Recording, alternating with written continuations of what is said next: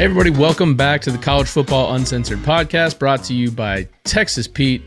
Downset sauce like you mean it. Visit TexasPete.com, enter promo code Saturday Down South to take 20% off your orders for any other sauce or apparel. I'm your host, Tyler Huck, and with me, as always, is my co-host, colleague, and friend. Ooh, I got all three? Marler. What's amazing to me is that it took you this long to say anything that complimentary about you weren't ready for it. You weren't ready for it. You were in a sad state. Now you're recovered. I wasn't in a sad state. I feel like the only reason you said it though is because you're on cloud nine since we just interviewed Danny Kanell. It's possible. We've got a loaded show this week. We've got two interviews in this episode. We've got the aforementioned Danny Kanell and ESPN's own Kirk Herbstreit. ESPN didn't give us a lot of time with him, so we are going to feature his segment when we preview Kentucky and Georgia. Yeah, it was still a fun interview. It was also it was great. Awkward because usually the way that's like just like, little peel behind the curtain here, or peek behind the curtain. Usually the way that's handled is like a peek. I love my curtains, dude. Usually the way it happens is like their handler, PR person, whatever, calls you and says, "Hey, I have so-and-so," and they link the calls together. So I answered, I was like, "Hello," like very casually. I forgot about that part. Hello. Yo. And did you see, I was watching the replay back then. Like I was like fidgeting so much after that because I was like, oh my God, I just ruined this whole thing. Yeah, because he was like, hey, it's Kirk.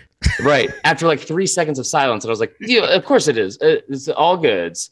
And then also just enjoy that. We brought back 2-minute drill.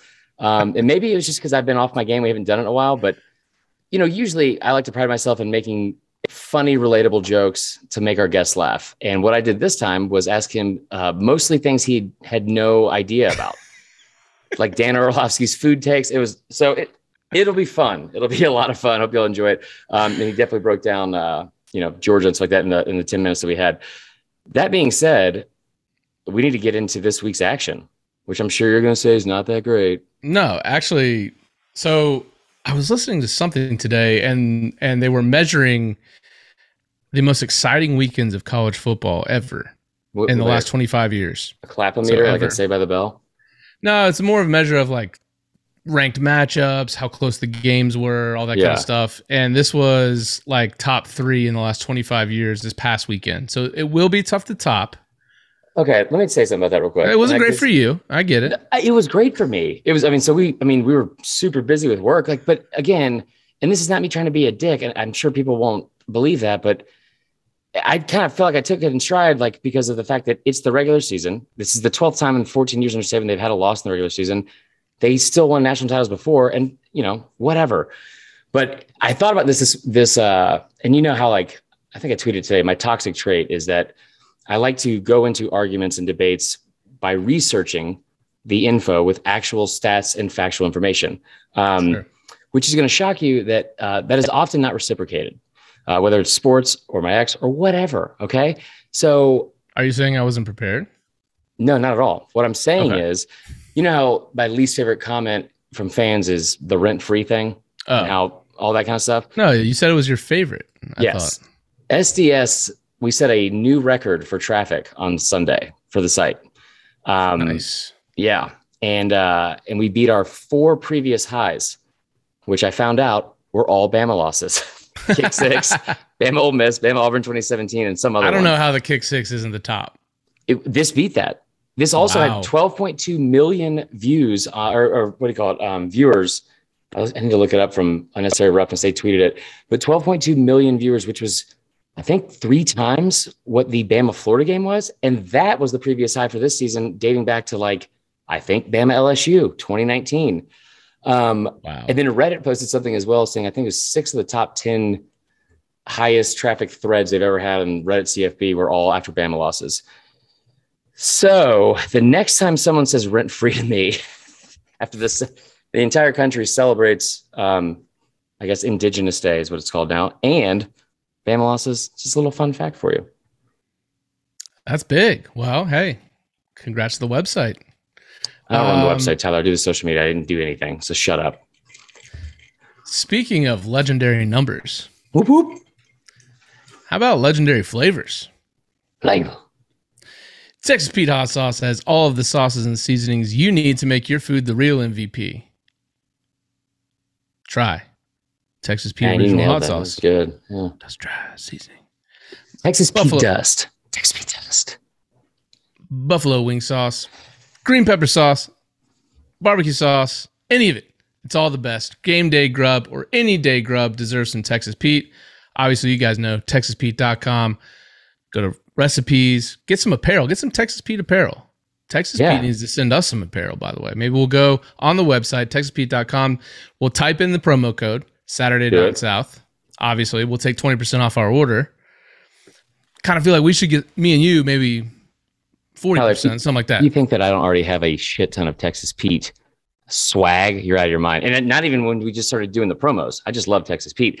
I mean, it's honestly, it's probably been my best friend in middle school. I mean, I didn't have any, but like, it was the only thing that sat with me at lunch was Texas Pete. Is that sad?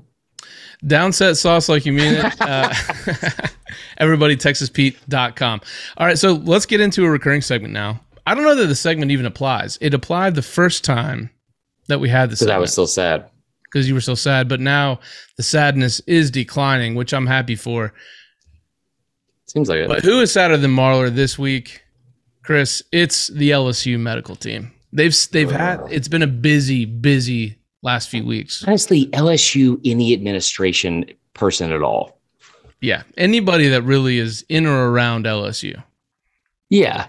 Been a busy few weeks for the medical staff for sure. Also, this we talked about last week with the Coach O getting prank called. Come on, man. Come on, man. And then vaguely Fishing threatening. Poles. Yes, exactly. You nailed it. Then this week he got into it with another media member, and it's like a respected media member, that's been in like local media there for a long time. And I don't know how, like maybe we've just all been, or I've been wrong about Coach O for this long. But did you see the interview when he got upset about somebody asking him a question about his job status? And he said, "You trying to get a quote out of me?" No, I didn't see this. So Coach O, he gets asked a question. I forgot who. I think it might have been Jacques Doucette. And he's like, says something about like the job security, like vaguely references it before he gets into his actual question. Coach O cuts him off and immediately, just very aggressively, like you could tell, trying to be like an alpha and intimidate this dude. And he says, "Are you trying to get another quote out of me?" And I was like, what does that mean? Another quote? Did this guy like misquote him? Because that happens all the time in AL.com and me by accident. No, he was referring to the sissy blue shirt thing. And he was apparently upset that he said out loud on camera to a fan walking like, and this is where I have the issue. Like the lack of a self-awareness that if you are literally built like a grizzly bear and you sound like a grizzly bear, and you are out in public walking into a stadium as the head coach of a major university and you yell to a fan because you have that little focus on like walking in, head down, laser focus, all that kind of shit. Maybe it has been bad. I can't wait for them to replace him with Lane Kiffin though. Well, I will say, you know what? He feels the walls closing in, and just as many of us act out a bit when we feel the walls closing in, that's what he's doing over the last few weeks. And I feel like when they lost to UCLA, I don't know if it was told to him directly or he just knew, but that was the beginning of the end for him. Even though it's only been 1 year removed from a championship at that point, that was the beginning of the end. And he knew it after that game. And that's why I think he feels the walls closing in, man. And he's acting out in a big way. And listen, I think that's true. And I still like it's unbelievably impressive what he was able to do there in his very short time, because I think he is going to be gone. But LSU fans, administration, whatever. I just, from the outside looking in, I'm going to give you a little therapy help here. Do you guys not hear yourselves say, well, we got to get rid of Coach O because he's been underwhelming at times. And on top of that, the way he acts, the way he's done, like in his personal life, like cheating on his wife and these pictures coming out with a co-ed and all these things that he's said, made us look bad, like out in public, whether it's like in the press or social media. So if you hear yourself say all those things, and then the first person you bring up is, so we should get Lane Kiffin. I'm mad at Coach O because he had these pictures with a hot blonde show up with him in bed. We got to get Kiffin. Yeah, Kiffin's he's just like a better coach version of Edo. In shape, non-bear version. What would he be? What kind of animal would he be? Probably Timon. Would you say he's in shape though? He's got like every frat dude in college, like their sophomore year before they got fat, like where they were getting skinny fat. Yeah, that's Lane. Okay, that's a good point. But that's not the only reason that LSU's sad. So this week was announced Eli Ricks out for the year, which is bad in itself. But then you start to look back at. I just took a look at the injury report for the Florida game. Derek Stingley out an indefinite amount of time. I'm fairly confident he won't be coming back this season. No, his heart's still in it. Andre Anthony out for the year. Their best receiver, Keishon Boutte. That sucks. Out for the year. Also leads the nation in touchdown catches. Got some stats for that later. The top pass rusher, D-end, Ali Gay, out this week. You've got your 2 top corners out. Let's see one of your other corners, Major Burns. Oh, out this week. Well, I mean, but they don't need those guys because they have a good running game. Right. Which ranks 127th in the country. Also, honestly, your starter out for the year for academics. So I guess the medical team doesn't have to take all the heat. I just honestly, man, and again, like, because I love that whole environment. I love the atmosphere. It's been one of the most fun places I've gone to. It honestly probably is what made me not sad anymore. Thanks a lot, Mickey and the craps table. But yeah, it's, I don't want to dance like on their potential grave yet, but we'll just get right into the games this weekend and start with that one. There's just so much about this game that I hate. And I don't hate it for LSU. I hate it for their fans though, because it's such a passionate fan base. And the fact that anytime you have a game in Death Valley at 11 a.m., that's unacceptable. And you expect it like, well, maybe this is going to be a game. Especially when you're playing Florida. Right. Like you would expect it if it's like, oh yeah, maybe they're playing McNeese State and they're going to wear those stupid purple uniforms or something. It's 11 a.m. We can, go take a nap afterwards and then go get ready for Fred's that night. This is I was told this several times a couple weeks ago that like, this is the team they hate most is Florida, and their fans is who they hate. Yeah. Like, well, at least their fans, maybe like they hate their fans most. Join me like the dark side. And again, like several people said that, and this is been a fun rivalry for a long time. I mean, this I remember one of the underrated rivalry. Yeah. We talked about the 2007 game, the fourth downs, like the throwing the shoe last year, the 2019 game, Joe Burrow's interception. And there was, especially with having to reschedule those couple of games because like the Hurricanes in 2015 and all that kind of stuff, where they had some really close games. They had like the fan bases started bickering back and forth, which I know will shock you with Florida social media. But I remember even back like, one of the first big time upsets I ever watched, like start to finish, like this 97 LSU at home, which they were terrible. Like not that year, like per se, but like that decade they were awful. Right. And they beat number 1 Florida, the year they're coming off a national championship. A lot of good games in this series. I don't expect this one to be. But let's get into it. Number 20 Florida at LSU, 12 p.m. Eastern time, 11 a.m. Central on ESPN. LSU, an 11-point underdog at home, over under 59. Obviously a revenge game for the shoe game last year. Interesting times in that game. Orgeron needs this one in the worst way. Although, as we've talked about on the podcast the last few weeks, maybe too late. He's got 4 years left on the contract. I don't know if he's going to see another one. Money's already collected, and the fact that this is his like 17th, like back against the wall game for like fighting for his job, like good Lord. So last week, another back to the wall game. They got beat badly by Kentucky. They were outgained for the 3rd straight game, and for the 4th time in 6 outings this season. They didn't score against Kentucky until midway through the 3rd quarter last week. How many of those yards were gained after that? When Kentucky just didn't care anymore because they were up by so much. Yeah. And they rushed for 330 yards against them. We just spoke about the injuries. Things not going well for LSU right now. Their run defense, not great. It's not horrible, but Florida has one of the best running games in the country. They rank 3rd in the nation with 274 rushing yards per game. Kentucky ran for 330 on LSU last week. Florida had a little bit of a get-right game last week against Vandy. I guess everybody's get-right game is Vandy. They won 42-0. Weirdly enough, despite Vandy controlling the ball, they had the ball for more than 36 minutes in that game, which I just saw today. because they were just trying to help out and rest Florida's players. Vandy is like that fat woman in the back of church that like where like if your parents died or something like that, you had to sit with her. You know what I'm talking about? Yeah, Maybe right. it's a very Southern thing, but like if you ever gotten a hug, like getting a hug from like a fat widow at church is like the most. It's like diving into a waterbed or like a bunch of pillows. It's like the night. It just everything goes away. It's so nice. That's what Vandy is.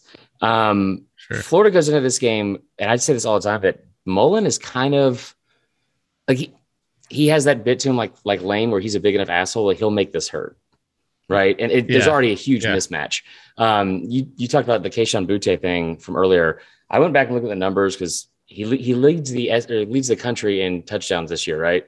And we talked about dating back to last season, his last 2 games of the year, he had 4 touchdowns in his last 2 games against Ole Miss and Florida. So looking at these numbers, man, I got back in my little deep dives. No more butt stuff. I know that. No more butt stuff. That's for sure. LSU's offense has scored a total of 27 touchdowns and I'm not including the Kentucky game because he was injured in that one, right? But in the 7 games, the 5 from this season before that and the last 2 from last year. So the last 7 games going into Kentucky, 27 total touchdowns. 22 of them were passing touchdowns. Kayshon Boutte was responsible for 13 of them. 13. Wow. Against FBS teams, they scored 16 total touchdowns and 14 total pass touchdowns. He had 10 of them. This man was responsible for over 70% of their passing touchdowns against the FBS teams they played in like the last. I mean, they're in trouble. Yeah. Oh, big trouble. And you would think maybe this is like a, hey, let's rally the troops type game, but I don't think that the LSU players I don't think they have it in them right now. The only thing that I think is going for LSU is that they're 6-3-1 against the spread as a home underdog since 2010. So there is that, but I just feel like everything about this game is drawing me towards like a 20-plus point blowout. Yeah. Coach O's last week. We are no longer speaking about Coach O as LSU Coach O on Sunday afternoon. Yeah, I'm still not sold on that necessarily just because there's not a experienced person on staff. But somebody brought this up today. I think it was One Team, One Podcast. And it's a really good point. That's, like I talked to J-Boy about this yesterday, and he actually brought up the fact that like some of the rumors he's heard is Cristobal. They obviously want Kiffin. He's like number 1, probably 1 through 3. But Cristobal's name has obviously come up as well. Like, what's worse, though? What's worse, a interim head coach or a lame duck head coach for the rest of the year? Especially when you have to still play A&M. And like, I don't think they realize how much they pissed off teams 2 years ago. By just blowing everybody out. And then rubbing their faces in it. Like, right. And I'm not saying that just about Bama. Like, what they did at A&M was like embarrassing as shit. It was like 50-7. And I understand why. That was insane. Their own revenge before that. But I mean, it's like that quote from Superbad, like, people don't forget. And I think that people are going to take advantage of that, especially in this league where it is like a very dog eat dog world. And these coaches, the life expectancy for these coaches, it's like maybe shorter than NFL running backs now. And so you have to take advantage of every opportunity. Anyway, I think Florida wins. I think they win big. So before we move to the next game, I made the butt stuff joke, and my wife is in the kitchen, and I hear a commotion. I don't know if you saw me look off screen, and you've been giggling for a minute. She popped over and she was like, she pointed to her butt. She was like, "What are you talking about?" I was like, "It's just an inside joke, babe. It's Johnson to Boutte. Come on." Yeah. Anyways, I have nothing appropriate to say, so let's move on. I'll never forget the joke you made on our last pod. No, on our last pod about Jimbo requesting for better facilities after losing to BC. That was fantastic. I wish I didn't offer up what I thought the joke was in hindsight. Okay, let's move to Auburn at number 17, Arkansas. Also 12 p.m. Eastern time on CBS. Arkansas, a 3.5 point favorite. Over under 53.5. Another revenge game, Chris. This one, actual real revenge game after the controversial ending last year, which was just an insane set of events there to end that game last year. Obviously, they lost on the final play. Arkansas did last week as well as the game last year. Arkansas coming off 2 straight losses. So still ranked number 17 and still got to be feeling pretty good about the season. But last week it was all about the offense being incredible. I don't know how much it was the Ole Miss defense, but they set a school record for yards in an SEC game last weekend with 676. KJ Jefferson, 6 total touchdowns. Kendall Briles, I'm a big fan of his. He's got the offense rolling. As just a coordinator. Yeah. The defense has all sorts of issues right now. They've given up 89 points in their last 2 games, which is more than it gave up in its first 4 games combined. They gave up 324 rushing yards last week to Ole Miss, which is not great. Well, they have a good rushing offense, but still. Yeah. They're 7-2 against the spread in their last 9 at home, though, which is good for them. Their last 6 wins have all come by double digits. If we go to the Auburn side, their offense, it turns out when you're not playing like FCS schools and Georgia State, that your offense isn't scoring 60 points a game. In fact, against Penn State, LSU, and Georgia, they averaged 18 points in those 3 games. Now, they actually had a chance against Georgia to score more than that. They had 2 first-half drives that ended inside the 10 with only 3 points combined in those 2 drives. But their offense has kind of slowed down after a hot start. Their defense has been pretty good, though. PFF has them ranked as the 7th best defense in the country. Yeah, they're top 20. Yeah, they're top 20 against the run and the pass. For me, for Auburn to get a win, they're going to need their offense to not. They're going to need to step up. Hold on. PFF has them ranked as the 7th best defense in the country. Are we like doing any kind of effort to back up any of our fucking arguments at this point? The 7th best defense in the country? I mean, the argument has to be made by PFF, not me. I just read it. No, fuck you, Tyler. I mean, but like, I don't know, but like, what we'll look into. Right, I don't think they're the actual 7th. They're top 20 against the run and the pass. I know that. Oh, so not top PFF. 7 though. Okay, yeah. No, they are top 7 total. But they're just according to PFF off of no metric or stat. Just that's their ranking. Who also said Spencer Rattler is the best quarterback in the country. Anyway, regardless, it doesn't matter. I think they have a good defense. I think this is going to be a really good matchup for them. I don't want to be doom and gloom for Arkansas. I think this is a really, really big game. Like all the focus is on Georgia and Kentucky because they're both undefeated, and you know Kentucky deserves to get that just as much as anyone in the country. Honestly, probably more.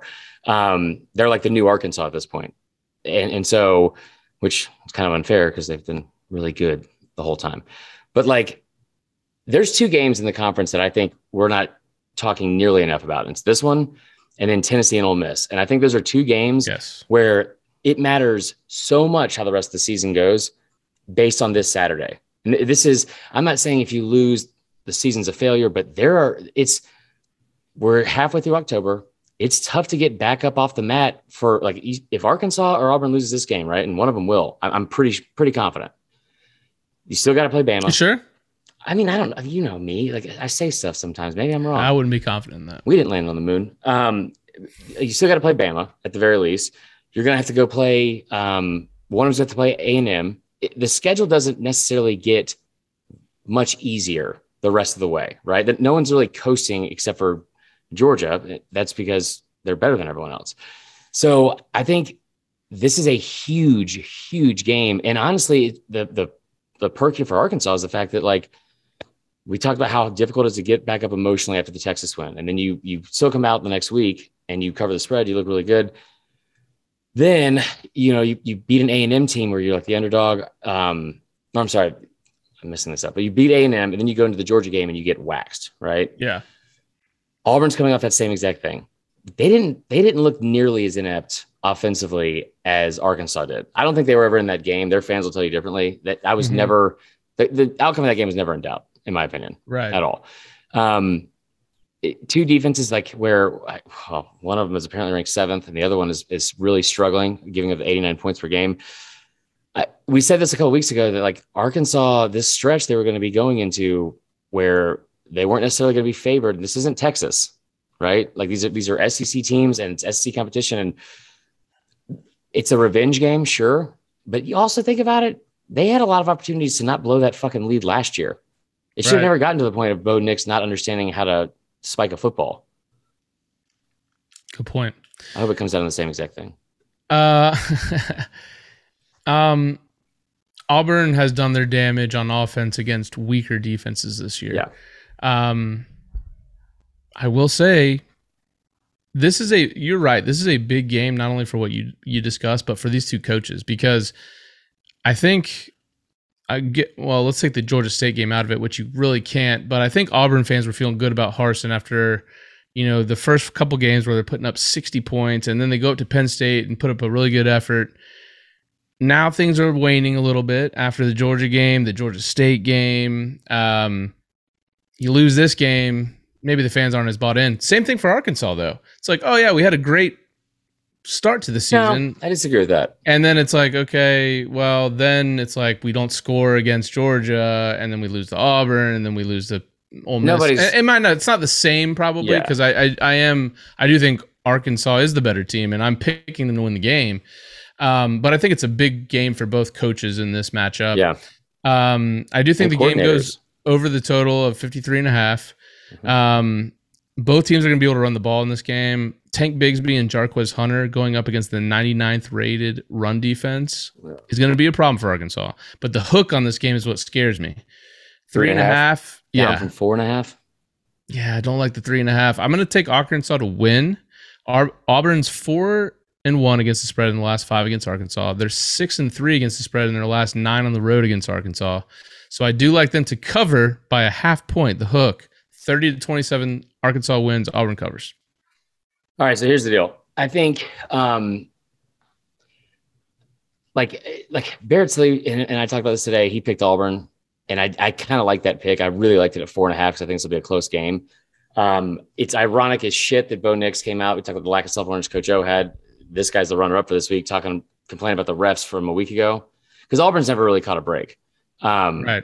And it's going into this game, it's hilarious that would be brought up. I think that the key to this game is, one, Barry Odom better get his shit together, and that defense with White Manti Te'o. I mean, even Catalan didn't look great at times last week, and the week before, really. So I think you have. Wait, did they play last week? Am I just making that up? Who? Arkansas. Yeah, they played Ole Miss. Okay, gotcha. Yeah, I'm thinking about. Okay, so you come in and kind of licking your wound. You've given up all these points. I think it's so much easier to if you're Arkansas to like justify where you're at in the season in a form of confidence. You didn't score against Georgia. Well, Georgia's the best team in the country, and they have the best defense in the last decade, maybe ever. Then you talk about Ole Miss, where you lose a shootout that you could have easily won if you would have called a better play on what do you call it, going for 2. If you go to overtime, you might win that game. I don't know. But you also give a lot of points to one of the best offenses in the country and the best offense in the SEC, right? If you're Auburn, you're looking at another road game with fucking Bo Nix at quarterback. For real. And you're talking about 2 games in a row where Tank Bigsby has had 19 carries for 55 yards. He's been held under 30 yards against LSU and Georgia. So it's like both ends of the spectrum. Right. I want to pick Auburn just to jinx them, but I'm not going to. I'm going to pick Arkansas. And I think that the reason why is the reason I always bring up of why I love talking Arkansas on social media or talking with their fans. These fans are not in any place where they're like, well, the season's over now. We fucking lost to, Ole Miss on the road and Georgia on the road. Yeah. And even if they lost this game, I think they're very loyal. They're in a much better place with Pittman. I think Pittman gets the jukebox turned back on. I think Brian Harsin shows up in his damn bedazzled Cole jeans, and they leave with a very close loss, and Arkansas wins. All right. Let's move over to Knoxville. Number 13, Ole Miss at Tennessee. This is the night game on SEC Network, 7:30 p.m. Eastern. Tennessee, 3-point underdog at home, over under 82. That's awesome. Which is awesome. There's a reason for that. Ole Miss, they're putting up 46.2 points per game, which ranks 4th in the FBS, while Tennessee is averaging not that much less, 41.5, which is 7th in the FBS. Both these teams are the top 2 in plays per minute. Yeah. So these offenses go at a breakneck speed. They put up a lot of points, which who would have thought you would have said that about Tennessee this year? They've done a great job of maybe being a little bit earlier on track than they probably expected. Well, not maybe, definitely. I mean, you nailed it last week saying he should be the leader for the coach of the year. Yeah. Tennessee, the last 2 weeks, 83 first half points in 2 weeks. To put that in perspective, that's putting away the game before the game is even to halftime. 28-0 and 28-3. In one of those games, you're an underdog. No one's ever blown a 28-3 lead, ever, I don't think. Why are you fucking doing this? But no, like there's no way to look at this Tennessee team and not have it not look impressive, in my opinion. All the players you lost, Heupel coming in. And I guess, again, Vegas was right. They're 4-2. I think they should have been ranked. It's a fucking joke. The fact they had 0 votes in the, I think in the AP poll, and they had only 8 in the coaches poll. So they were basically like ranked 36th. This is another thing I'm really excited for. And I thought I would never say this about Tennessee fans. But it's been a while. They've been dormant for a while. This is going to be a game, especially at night. You're going to see Neyland back to being Neyland. And it's going to be a fucking raucous environment and crowd. And I mean, you're going to see a lot of people that shouldn't be wearing overalls with nothing under it, but they still will be wearing overalls with nothing under it. I love just the game on its surface. They'd be going crazy. The fact that it's Lane Kiffin coming back to Neyland Stadium. Right. Yeah. And it's going to be wild. And when's the last time Tennessee's had a team with these kind of like, I don't think Ole Miss is like a world beater, but they're a top 15 team and you're only a 3-point underdog. Like there's so much juice to this game, but I love the fact that you brought up the 80, was it 84 or 86 points? Oh yeah. And the 83 first half points in the last 2 weeks. So before they scored 28, I guess this is 2 weeks ago. So this is through the first 4 weeks of the season. Alabama led the country in first quarter points and first quarter point differential. They were outscoring opponents 70-3. By the midway point of the first quarter of that Tennessee game, they had become the leader in that category. And then, just put their foot on the gas and kept going after that because they ended up scoring another 42 points in the next, I guess, week. So, and also we talked so much about Matt Corral. How about Hendon Hooker? Oh, it's a totally different offense with him at QB.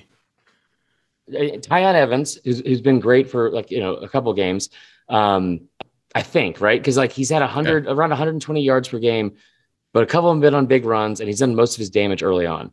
Mm-hmm. But Hendon Hooker is a guy we're not talking nearly enough about. Like Matt Corral will get most of the pub for this game, but you look at numbers, just flat out, just stats. Tristan Smith, shout out to him for posting a couple of these. Hendon Hooker leads the SEC in passer rating.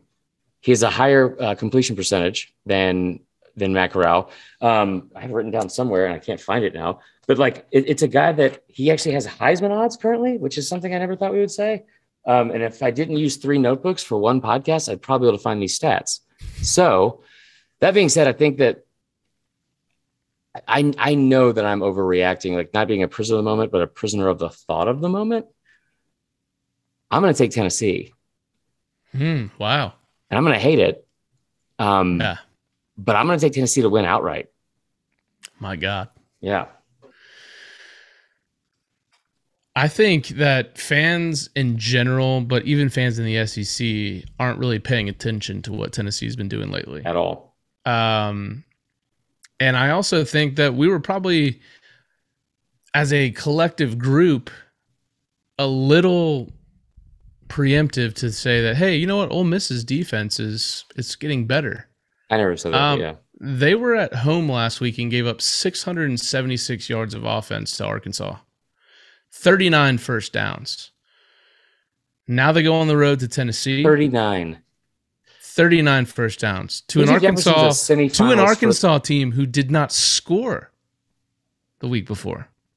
Well, I'm not gonna. That's a tough argument because I get it. That's like saying unranked A&M. It's just like, okay, sure on paper, but the fact that that 39 that's an absurd number of first downs. But you could argue that they're the reason that KJ Jefferson is one of the final 8 semifinalists for the Davey O'Brien Award.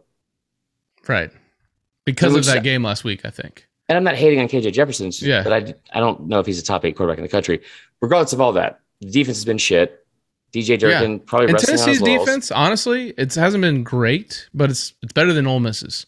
Mm-hmm. And hey, look, night game at Tennessee, crowd will be electric. Lane Kiffin factor. I also am taking Tennessee outright. Oh, damn it. I know, which means it's not going to happen now. Yeah. 42-38. Corral has been great at not turning the ball over after he was a little poor at that last year. I think the turnover bug hits him in this game because the crowd is a factor. Tennessee makes him pay on the turnovers. 42-38. Tennessee over Ole Miss. All right, and both just picked it. I want to say one more thing and piggyback off that. And since I told you guys I got in the rabbit hole and do the deep dives, and you can hear the papers turning back here.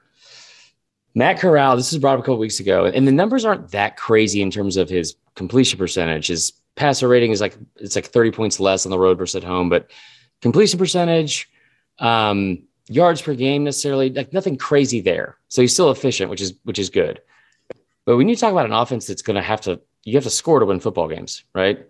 And this is an offense where he has thrived in, especially scoring. You brought up this week, he's got 20 total touchdowns, no interceptions. That's incredible. Yep. Only 5 games that he's done that in, by the way. His numbers on the road, and you could say they're skewed because he threw 11 interceptions in 2 games, but they were both on the road. Looking at just this season, he has it's 3 games to 2 games, right? So it's not like some very drastic difference. He has 10 touchdowns at home passing. He has 2 on the road or at a neutral site. That is kind of wild. Then he has 16 total. He has 16 total touchdowns on the road and only 4. Dang it, Chris. 16 total touchdowns at home, 4 on the road. Yeah. So you're talking about a quarter of the production from that standpoint. What are you laughing at? Because I messed up the stats. I'm not even laughing. You know what? The audience can't see, but God can, Tyler. Now, that's all I have to say about that game. All right, let's get to the big SEC matchup of the week, and then we will track down the rest of the country to see, because there are other teams that are very much in the playoff race. Like Alabama, that we haven't talked about yet, and you said to Danny that we always talk about them too much and we open up about every episode. I figured you might have took offense to that. I saw that. I'll never fucking forget it. So you want to talk them before we get into this game? It's up to you, Tyler. I have some stats. Okay, let's do it. Alabama, right. Mississippi State. Here's my prediction. I don't even need stats. Okay. That's rude. Saban's going to have that team pissed off, ready to go. I don't care what the spread is. Bama covers. Just found the Hendon Hooker stats, so I am hitting on all cylinders. So let's go back to Tennessee, Ole Miss. Rewind real quick. No, but also real quick, though, the fact that he has 13 touchdowns and 1 interception, that's a really big deal. He's been great. Yeah. I think he has 17 total, or he has 16 total, which is also impressive. We'll get into that another time. But so here's the thing with Alabama, Mississippi State. I saw this stat the other day, and I'm going to dig through these, what do you call it? Not archives, but the notebooks here to try to find this number. I don't think anyone's really expecting Bama to lose this game or struggle with Mississippi State. Mississippi State has been great. They are coming off a bye week. They've had extra time to prepare, coming off a win at A&M, so they can put that in their cap because Bama didn't have that. Bama fans, I'm sure, think they're going to win like 1,000-0. But here's what I'll say. I got into a conversation with a buddy of mine, Josh Deal. He's a listener, and he's a great dude. He was bringing up like some really good points about, why Bama's struggling, why there's concern there. And one of the reasons was they lost to this unranked team. And I get that.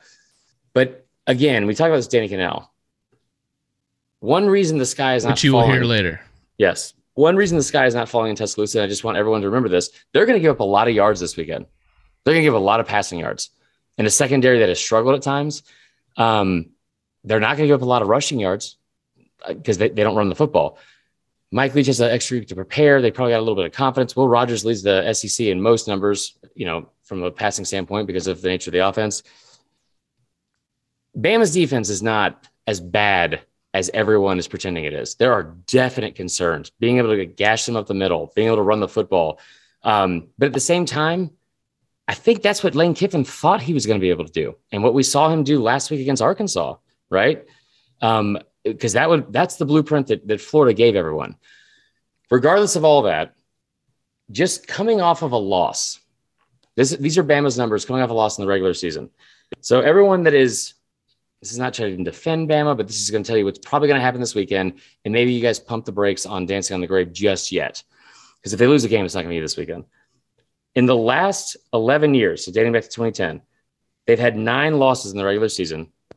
The next game they played, they're 8-1 overall, 8-0 in the regular season games. The only loss was after the kick six when they lost to Oklahoma in the Sugar Bowl.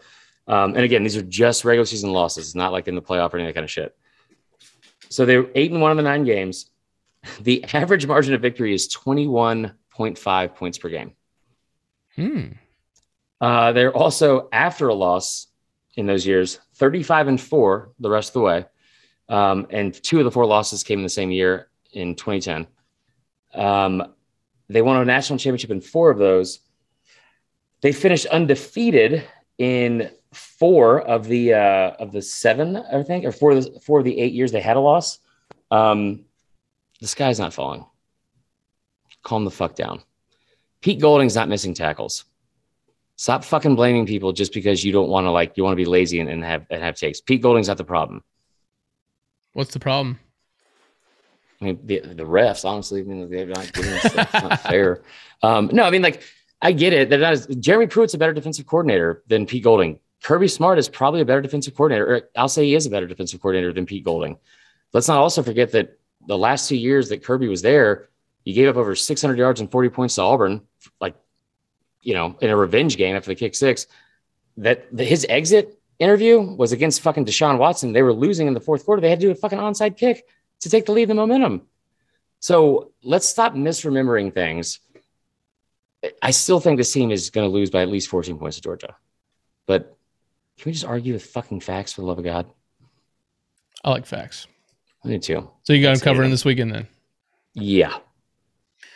All right, me too. Number 11, Kentucky at number 1, Georgia. Yes. In Athens, site of game day, 3:30 p.m. on CBS. UGA currently a 22.5 point favorite. Over under 44.5. That is so. I hate Vegas for this every week. Yeah. All right, Georgia's a 27 point favorite. Over under is 28.5. Like what? Yeah. Kentucky off to their best start since 1950. 6-0. They've never won a division title. This is their chance. If they can win this game. Georgia playing as the number 1 team in the country for the first time since 1982. Which is, it's kind of funny because when I first heard that stat, I was like, no, they were ranked number 1 in the country in 2017. Kirby's second year. What is that? No, they were number 1 in the playoff rankings, which is the only ones that matter. Those are the ones that get you into the playoff. Sure. Bama was still ranked number 1 in the AP. Oh, okay. But still, an awesome time to be a Georgia fan. We talked about this last week. The fans starting to gain confidence, and now you have another big game. It's a top 15 opponent. Yeah, in Sanford, almost top 10 opponent. Really, I don't know why they're not in the top 10. I don't know if they should be the top 10 per se, but they should have fucking absolutely been in the top 25 earlier than last week. Yes, absolutely. Ridiculous. You go to Sanford, you have game day going there for the second time in 3 weeks. Yeah, a lot of people not happy about that. Yeah, why is that? Where do you want them to go? Someone is always unhappy about something, Chris. You just got to learn that in life. Always. Yeah, Kentucky coming into the season, there was a lot made about the offensive changes, bringing in offensive coordinator Liam Cohen, Will Levis, our boy Wan'Dale Robinson, Rosenthal from LSU, and really, honestly, offensively, they've had mixed results on the season. Mainly because of Levis. Yeah, they combined for 36 points against Florida and South Carolina. Total. Now, they won both games, so honestly, a lot of people have moved past that, but then they turned around, and last week they put up 42 on LSU, which is another reason why I feel like LSU is in big trouble against Florida. They ran for 330 yards against LSU last week. Okay. They scored a touchdown every time they were in the red zone. against LSU. Against LSU. Yeah. Now, the rest of the season, just okay on offense. Now, the defense has been the story for Kentucky, not surprising under Mark Stoops, but they've been really stout this year. They should be up to the task, I would think, against Georgia's offense. Why do you think that? We assume will be led by the mailman. He's been good. Stetson Bennett, IV. Georgia they're winning in the most obnoxious, arrogant way possible. It's like, listen, we have 5 stars everywhere. They're hurt. A lot of them are hurt right now. And we're just going to beat you with Ladd McConkey. We're going to beat you with 2 fucking white kids like Dan Marley and John Stockton, for some reason, are playing on the same team in NBA jams. And they're going to somehow beat MJ and Shaq. Like, what is happening right now? These dudes should be Fijis at Georgia, not like scoring touchdowns against Auburn. Scoring touchdowns against Auburn. I've been on the record that I think Georgia needs JT Daniels back in the saddle to win a championship. He would get hurt by the saddle, for sure. Kirk Herbstreit thinks the opposite, which you'll see in a minute. But this is another game where I don't think it matters who's under center, because UGA just put up 34 points on Auburn with Stetson Bennett and Ladd McConkey leading the way. I feel like Auburn's saying it like that. Stetson Bennett's been good this season. I guess I'm jaded by last season when they went into big games with him, i.e. Alabama, and things did not go well. Now I get it. They lost to the best team in the country that won a national championship out on the road with him. That's so you think that they're better with Stetson Bennett than JT Daniels? I'm going to say this, and I'm going to say it as the person that was like very early on said his own quarterback, Tua Tagovailoa, was soft. JT Daniels is fucking soft. And I don't care how that sounds. It's crazy that Tua never won a championship, so I guess JT probably could. Tua didn't win a championship? He actually beat Georgia to win a championship. That's what I'm saying. Just because he's soft doesn't mean he's not the better option. I overreacted. I don't think he is a better option. I really don't. I think the sample size we have, I think Georgia fans kind of blamed Stetson Bennett last year for they had a ton of injuries. They lose to Florida. They lose to Bama. I still think they could have won that game against Bama. I said it last year after the game. I thought they were going to have a rematch. There's a lot of reasons why last year didn't go great for Georgia. But being able to come in, like, especially when we always make the joke that, the backup quarterback's the most popular person on the team, being able to come into that game or the end of that season with Stetson Bennett already having to play Florida, who was a really good offense, and Alabama, they blew out fucking everybody last year, and they played him when Waddle was healthy. It's easy to blame the 5'11" quarterback that weighs like 170 pounds and has curly hair and looks like Corey from Boy Meets World was anorexic. Like, it's very easy to blame that guy. Very good reference. Yeah. But what I'll say is this.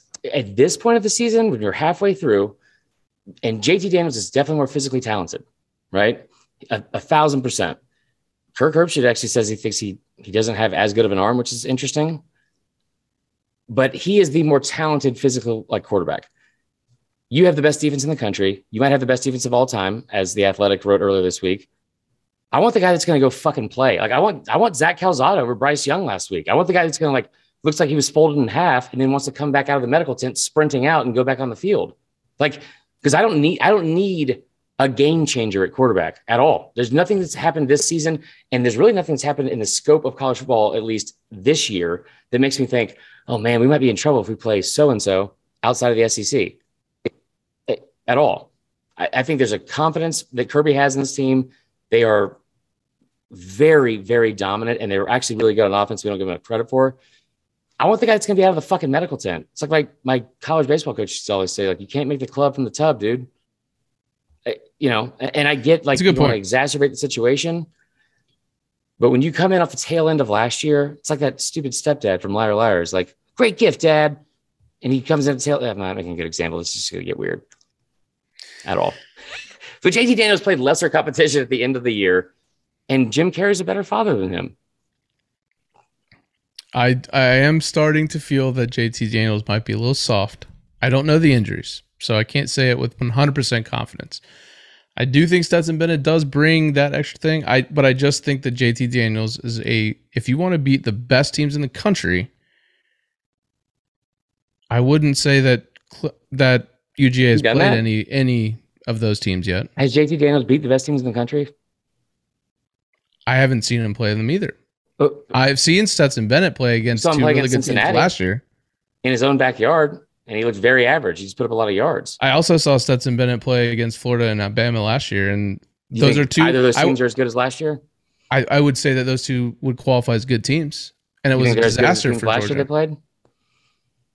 No, I don't. But do I think JT Daniels would have given them a better shot in those games? Absolutely. Oh, retroactively, we could definitely talk about Georgia winning a national title because that's not what it's like the opposite of what the fans do and saying like, this is our year. We can definitely say it should have been their year if he played. It's very easy to do that because he played Mizzou. He played Mississippi State. Like Mississippi State was not a good football team last year. They beat him by 7 at home. Mm-hmm. Like the best competition they played was Cincinnati and he looked not great. And you had to hit a 52-yard field goal, whatever. I mean, like he's a better physically talented quarterback than than Stetson Bennett. I'm going to go with the one that's been fucking playing the whole time. And I'm also going to go with the guy that had enough like moxie and confidence to not do what in this day and age, I'm going to sound old for a second, do what every other fucking person at his position especially has done, which is someone hurt my feelings, I'm going to leave.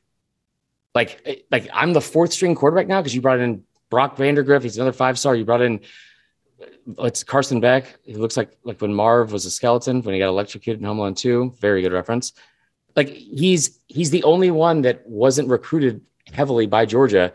He's the one that was blamed for everything last year from the fan base. He was 4th string this year, and he's the one winning you fucking games. Well, I mean, the defense is. But like, Think about that. Think about like in this day and age, the level of confidence you have to have in yourself to do that. Fuck JT Daniels, excuse my language, but like keep Stetson and ride it until the fucking wheels fall off. Should not have said F JT Daniels. I didn't mean that.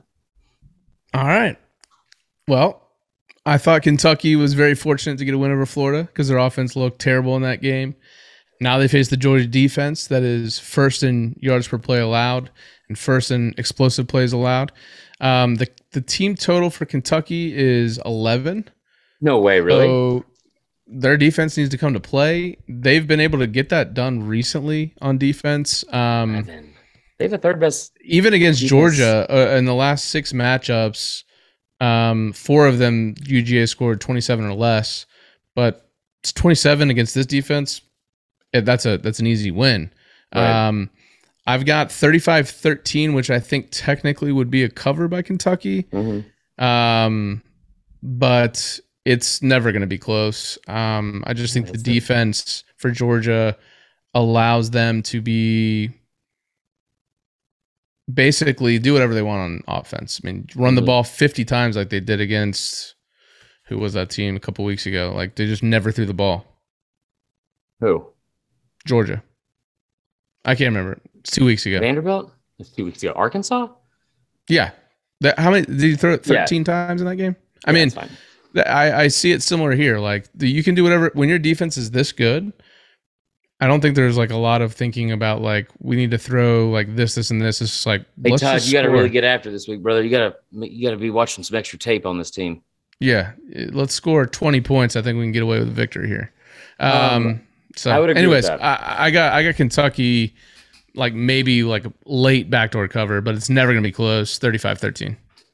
All right, so I hate the fact that we're not going to give Kentucky more credit because they absolutely deserve that. However, I will just plug the other podcast right now and say that our boy Adam Stockton, who is a big time fan of not us or me per se, but definitely reminding me every single time he can on social media that I thought that they would not win over 7 games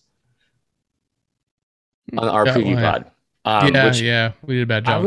I was in a really good emotional headspace, I think, in like for researching and doing a lot of like work going into that, and also looking at a sample size of the last 40 years where they hadn't been able to win 7 games. I'm disappointed in myself for not seeing this coming. That being said, shout out to Connor and Will, because Connor's put up a boatload of content this week from his visit there last week. He got to hang out with Liam Cohen. He's been fantastic, right? And if somehow Kentucky wins this game, I guarantee they still won't get the credit they deserve for no reason. No, they definitely will. No, there's no way. We'll still think they're an afterthought. We'll still predict them to lose to somebody. Like if they beat Georgia in Athens, I think they're gonna vault up to a top 3 team. They won't. There's no way.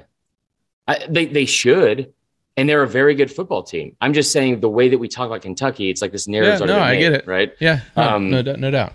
But that being said, so there's a lot of good Kentucky content on there. I'm not going to spend as much time on that because they've been really impressive. Wan'Dale Robinson's been great. Will Levis has been very up and down, had a great game last week against LSU. When you look at like that win to get to 6-0, I mean, hats off to him because none of us thought they would get to 6-0, right? Like with that schedule, especially. You've got playmakers. Chris Rodriguez leads the SEC in total carries or total rush yards, total rushing yards per game. He's been great. Just picked up exactly where we left off last year. Had a monster game against LSU, I believe. He's been able to catch the ball out of the backfield. I love the fact they had 200-yard rushers last week with Kavosiey Smoke finally getting in the mix. And Wan'Dale Robinson is legitimately a top 5 receiver in the country.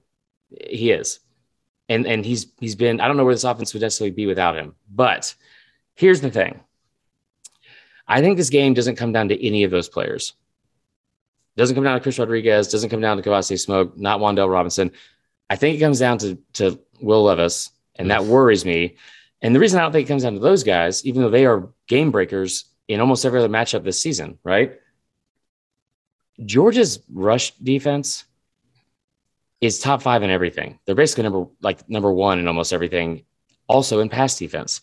So we talk about, rushing offense. Kentucky's 24th in the country. They're 97th in passing offense, which is fine because they're still putting up a lot of yards and points. They're 122nd in total plays. I don't see that necessarily improving against this defense, especially since they are 3rd. They're 29th in yards per play, over 6.5 yards per play on offense, which is really good. Putting up 31 points per game. All that's fine. And it's a marked improvement from last year. We all know, and we've talked ad nauseum about how great Georgia's defense is. And the stats are incredible, and I would love to talk about most of them. But I'm going to give you this instead.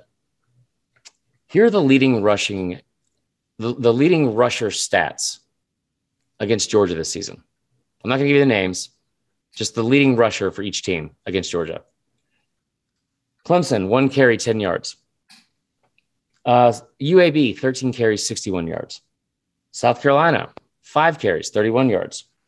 Vandy, 8 for 41. Arkansas, 6 for 28. Auburn, 10 for 28. You can say maybe they should have given them more carries. I don't think that's the formula for beating this Georgia team. I'm a math guy. The averages aren't great. Yeah, not at all. Here's some notable players against Georgia's defense, okay? From this season alone. Justin Ross, projected first-round talent. 4 receptions, 26 total yards, going up against a true freshman coming off an ACL tear. His longest catch was for 12 yards. Kevin Harris, the returning leading rusher in the SEC, 16 carries, 31 yards. KJ Jefferson, we just talked about him. He's a semifinalist for the Davey O'Brien Award. 8 for 13 for 65 yards. Who is he throwing to? Treylon Burks, the best receiver in the SEC, one of the best in the country, has lit up a lot of teams this year. 3 receptions for 10 yards. Tank Bigsby, 10 carries for 28 yards. These are legitimate pro prospects that are going to be potential first-round players, and at the very least are possibly the best in their conference and or the country. Georgia has absolutely taken them away in every sense of the word. The only thing that gives me hope for Kentucky this game is the fact that Wan'Dale Robinson, maybe he has a couple big plays. We saw it with Josh Vann from South Carolina. He had 3 receptions for 128 yards. Kid from Nagata from Clemson had 6 receptions for 110 yards in the first game of the season. Outside of that, I don't see a lot of ways for success for this Kentucky team. And the last stat I'll give you, because I got so many of them from our good buddy Graham Coffey, Georgia's defense has faced 186 dropbacks from a quarterback this season. They're getting pressure on 58.6 of those dropbacks. 58.6. And outside of the Clemson game, I haven't seen him blitz. Will Levis, when pressured in 2021, 45 attempts or 45 dropbacks. He's 12 of 29, which is 41%, for 121 total yards, 0 touchdowns, and 10 sacks. I love Kentucky. I love their fans. I love the story. This is just going to be another step, as Georgia climbs towards a national championship. And I think, talking about being at home for a 3:30 game, you have more time to drink, unlike that Arkansas game. This is going to be a fucking bloodbath. I agree. And if you don't believe us, we've got a great interview for you. Yeah. That wasn't necessarily meant to be just about this game, but it kind of turned into it with a little bit of 2-minute drill at the end. Here is Kirk Herbstreit to break this game down a little bit more. All right. We are now joined by a recurring guest, actually, from the old pod and a good friend and a pretty notable name, Kirk Herbstreit. How are you, man? I'm great. How you guys doing? Good. Tyler's just nodding very nervously over here. We're very excited that you've joined us here. We do know that you just got off of an incredible weekend in Dallas, the Red River Shootout, and an incredible game with Oklahoma and Texas. You're also joining us on behalf of Goodyear. So before we get into any questions about football, tell us a little bit about your partnership with Goodyear and Waze. Yeah, it's a relationship that I've had for a number of years. Goodyear is kind of synonymous with college football. You think about the Goodyear blimp over these stadiums all the time at the bigger games. And so I've worked with them, and every year they come up with a new way to be involved with the game. And with COVID a year ago and a lot of the fans not in the stadiums, there's a kind of a newfound confidence and a newfound, I guess, euphoria about getting out and traveling and following your team. And so Goodyear has teamed up with Waze, and I actually use Waze myself, so it's ironic that they asked me to be a voice on that to help you with your directions. But we're hoping that people will, number one, you can do a couple of different things. Number one, you can use a Goodyear blimp as an icon to kind of help you navigate where you are when you're traveling to a game. And then you can also use my voice, which is bizarre for me. I'm still debating on whether or not I'm voice in Waze. My wife's been using it with my son, but you can also use my voice to help you get to stadium. So it's just a way for Goodyear to reach out to fans through Waze and get in the vehicle and just have some fun with fans as they travel these stadiums all over the country. Awesome, man. Hey, you guys are going to be on the road this weekend in Athens for the big matchup of the two undefeated programs in the SEC, Georgia and Kentucky. What's the blueprint for not only Kentucky to try to beat Georgia, but really anyone to take down Georgia this year? I mean, their defense has been elite, one of the best we've seen in years. In my opinion, they're going to need Daniels to be in there to win the championship. Stetson's look good, but I think Daniels takes them to the next level. What's your opinion on that and how someone could take down Georgia this year? I don't know. I don't know about that statement. I think if you're just watching JT Daniels and Stetson Bennett and you just look at their pedigree and their background, it's easy to fall in love with JT Daniels. I mean, he can spin it. He looks like, an NFL quarterback. He looks the way you're supposed to look. And there's nothing against him at all. But there's something about Stetson Bennett that the mobility, the chip on his shoulder, he's got actually, believe it or not, a stronger arm than JT Daniels. And the one thing about him that you hope with more playing time he goes away is he has a tendency to want to make a play. So he puts the ball in the cup more. But other than that, he's got command of the offense. I think he's a nice little wrinkle because I mentioned the mobility. But I don't know. I talked to JT a week ago about this injury, and it's like one day he warms it up and he's good to go. The next day he warms it up and it's just he can't do it. And so I don't know. It's a very similar injury to Dak Prescott. And if you guys remember in Hard Knocks, they basically shut him down for like 3 weeks, didn't throw a ball. That was the only way he recovered. And I don't know if they're going to do that with JT Daniels. I just don't know what the plan is. But I know up to this past week, it was like a day-to-day thing. Maybe they'll try to shut him down and get him ready for the bigger games down the road. But in the meantime, I kind of like Stetson Bennett and his energy and his vibe. And how do you beat this team? Well, they've got so many injuries at once. You got to stack up against their run game. Hope you create some turnovers. Hope you get a short field. If you're starting your drives at your own 20, your own 25, you're going to lose the game because you're not going to run the ball.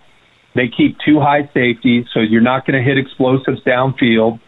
It's just a dominant defense. Every once in a while we have an Alabama or a Georgia defense or somebody out there, LSU, that they're just better than everybody they play. And right now that's Georgia.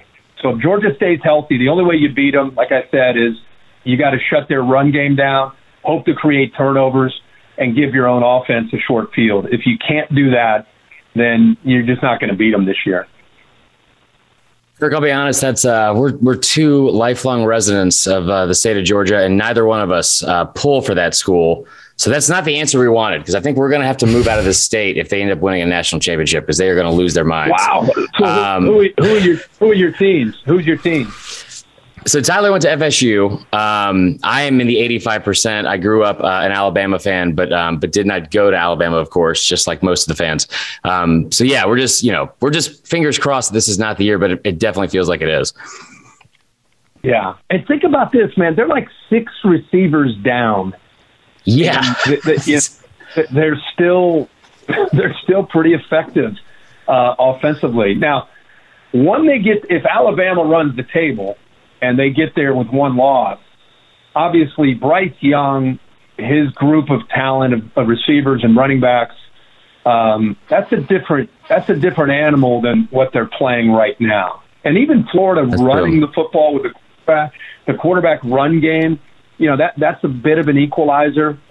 So I'm not saying they're just going to walk to a national championship at all, but I think the way you're going to have to try to beat them is either have the manpower to match up in the trenches, which very few will, or you got to win that turnover margin, and you got to get a short field to play with. Yeah, that's true. Well, that makes us feel better, because I really don't want to move. So we know we're a little bit crunched for time, so we're going to get you out of here on a game we actually played last time. We actually only got to play half of it, though. We're going to play 2-minute drill. We're going to put 2 minutes on the clock and give you 10 rapid fire questions, probably maybe 10 or 12. We'll see how we go. And there's definitely going to be a score we're keeping up with. So you are competing not only against your old score, which I did not write down, but we'll just make up, but also the other guests on the podcast. So are you ready to go? Yeah, do it. All right. First question. What is more stiff, Georgia's defense against the run or Marty Smith's hair? I got to go with Marty Smith's hair there. I mean, that's unparalleled. Yeah, very good answer. Very good answer. Last time we were on here, we asked you what your go-to karaoke song was. You said you're not a big fan of karaoke, but you are a Kenny Chesney guy. What's your bucket list concert now? I went to a Luke Bryant concert about a month and a half ago, and actually, he's such a by the way, you might not like this, but he is a huge Georgia fan, Georgia Bulldog. So yeah. you guys you're probably not fans of his. But yeah, I went to that's the first concert I've been to in a long time. But right. Yeah, enjoyed immensely. He's a good guy. Yeah. I like that. I like that answer. Even though he's a Georgia fan, that's fine. What's your go-to order at Chick-fil-A? I like the spicy chicken sandwich with the waffle fry. That's a good answer. I like a little bit of kick with the chicken. Love it. Listen, you would have had some bonus points if you had a little pepper jack cheese. Just a note for next time. That's good though. That's my order as well. Okay. All right. Halloween's coming up. So scary or monster? Michael Myers from Halloween, Freddy Krueger, or that creepy inflatable thing at Nebraska home games? Oh my gosh, Little Red. You don't like him? Yeah. No, he's so creepy. I love him. He's a character. He is. It is creepy though. He is a. You got to Google him and watch some of the maneuvers that he does. He is. Phenomenal dancer. Yeah, for sure. But I'm not a scary movie guy. Just for the record, my wife is. My kids are. I'm not. I'm a scaredy cat. So I avoid these scary movies. I had to live through the Kick 6. So I'm the same way. I'm done with those days. So okay, we got 3 more here. Listen, we never want to get political, but we're going to ask you: should the government defund UConn football? Yeah, I think it's about that time. I think we can maybe. Yeah. It's long overdue, right? Basketball's coming up soon, so they should shut her down for a while. That's fair. Okay, what's faster, Ole Miss's offense or Bear Felica telling you his favorite gambling picks for Saturday? Ole I'll go with Bear. Yeah. Yeah. I think he's got a little bit more urgency to him, believe it or not, which is tough to do against Matt Corral. But I would say Bear. Good point. I like that. Okay. Last two here. What was worse, Bama's play calling in the red zone last week, or literally any of Dan Orlovsky's opinions about food? I've never heard his opinion about food at all. So I will have to. I'm glad I brought that up then. Yeah. Okay. Last two here. Buy or sell, Las Vegas Raiders interim head coach Ed Orgeron. I will pass. I have no comment. Probably for the best. All right, last question here. Who's going to have a longer career? I know you're big Reds fans. Who had a longer career, Joey Votto in Cincinnati or Hunter Renfrow at Clemson? Who had a longer career? That's right. I mean, Hunter Renfrow seemed like he played 7 years. So, and by the way, if you're an Alabama fan, how many times did you see him go up against Minka and somehow win the one-on-one matchup? Every time. It was nuts. Yeah, I don't know why to bring it up, Kirk. I mean, to be honest, but yeah, I definitely do remember that. Yeah, I will have to go with Hunter. It feels like he's still playing there. Yeah, that's a really good point. All right, let's add these up real quick. I mean, that's a score of 69 out of 75. That's a very nice score, Kirk. That's fantastic. You are the leader in the clubhouse. Awesome. Wow. I'm honored. I appreciate that. Well, we appreciate you joining us. We're going to try to go finish out the rest of this season. Hopefully Georgia doesn't win a natty, but thank you again for coming on, and hopefully we'll talk to you soon, man. Of course. Yeah. Long season. Remember, there's a long way to go. We'll see. Things change in a blink of an eye, as you guys know. So good luck to your teams the rest of the way.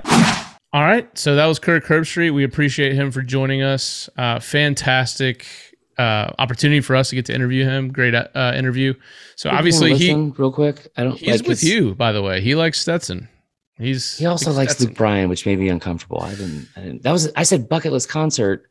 I saw Luke Bryan like 8 times at Capital City in fucking Milledgeville. I kind of feel like he didn't put a lot of effort into that answer. Yeah. That's fair. Not the interview per se, but the answer. Yeah. All right, let's get into the best bets of the weekend before we finish the episode with another fantastic interview with CBS Sports and SiriusXM Danny Kanell.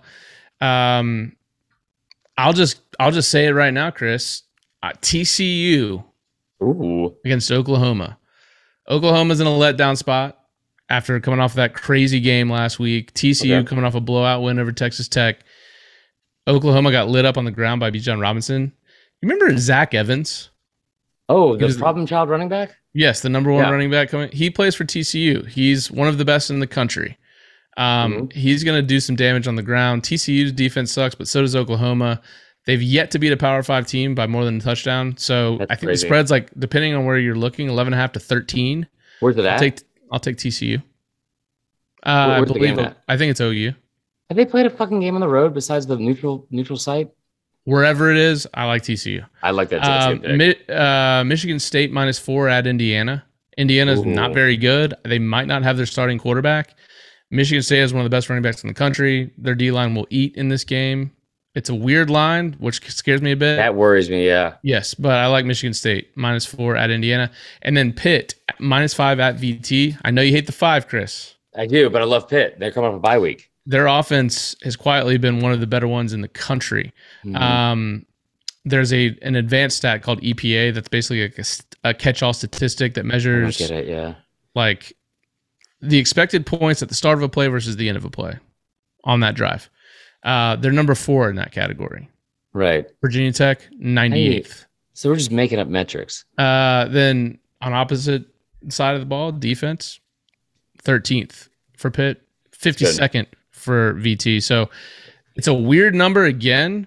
It's on the road, I guess, but Pitt -5 at VT. Those are my best bets. Do you have any, Chris? Or? Yeah, I do actually. So, and real quick, like just from like you talk about Pitt. Yeah, like we're not a Pitt pod by any means. No, we might be. Well, I don't know if that's ever gonna be the case. Pitt pod. But Kenny Pickett, how about the fact that this kid has 19 touchdowns and 1 interception? Nobody's talking about him. I don't know why. I mean, he's been in the league for about 10 years now. So Pit Pod. Right. So love that. I'm kind of surprised you didn't pick this one. BC at home against NC State. They're an underdog. They're 4-1. NC State's they beat Clemson, but they're on the road. I do love that pick, by the way. Right. I feel like that's a really good pick. I'm interested to see what happens here with Oklahoma State on the road against Texas, because Texas is going to have a situation where you have to pick yourselves back up after the Oklahoma loss, a devastating loss, right?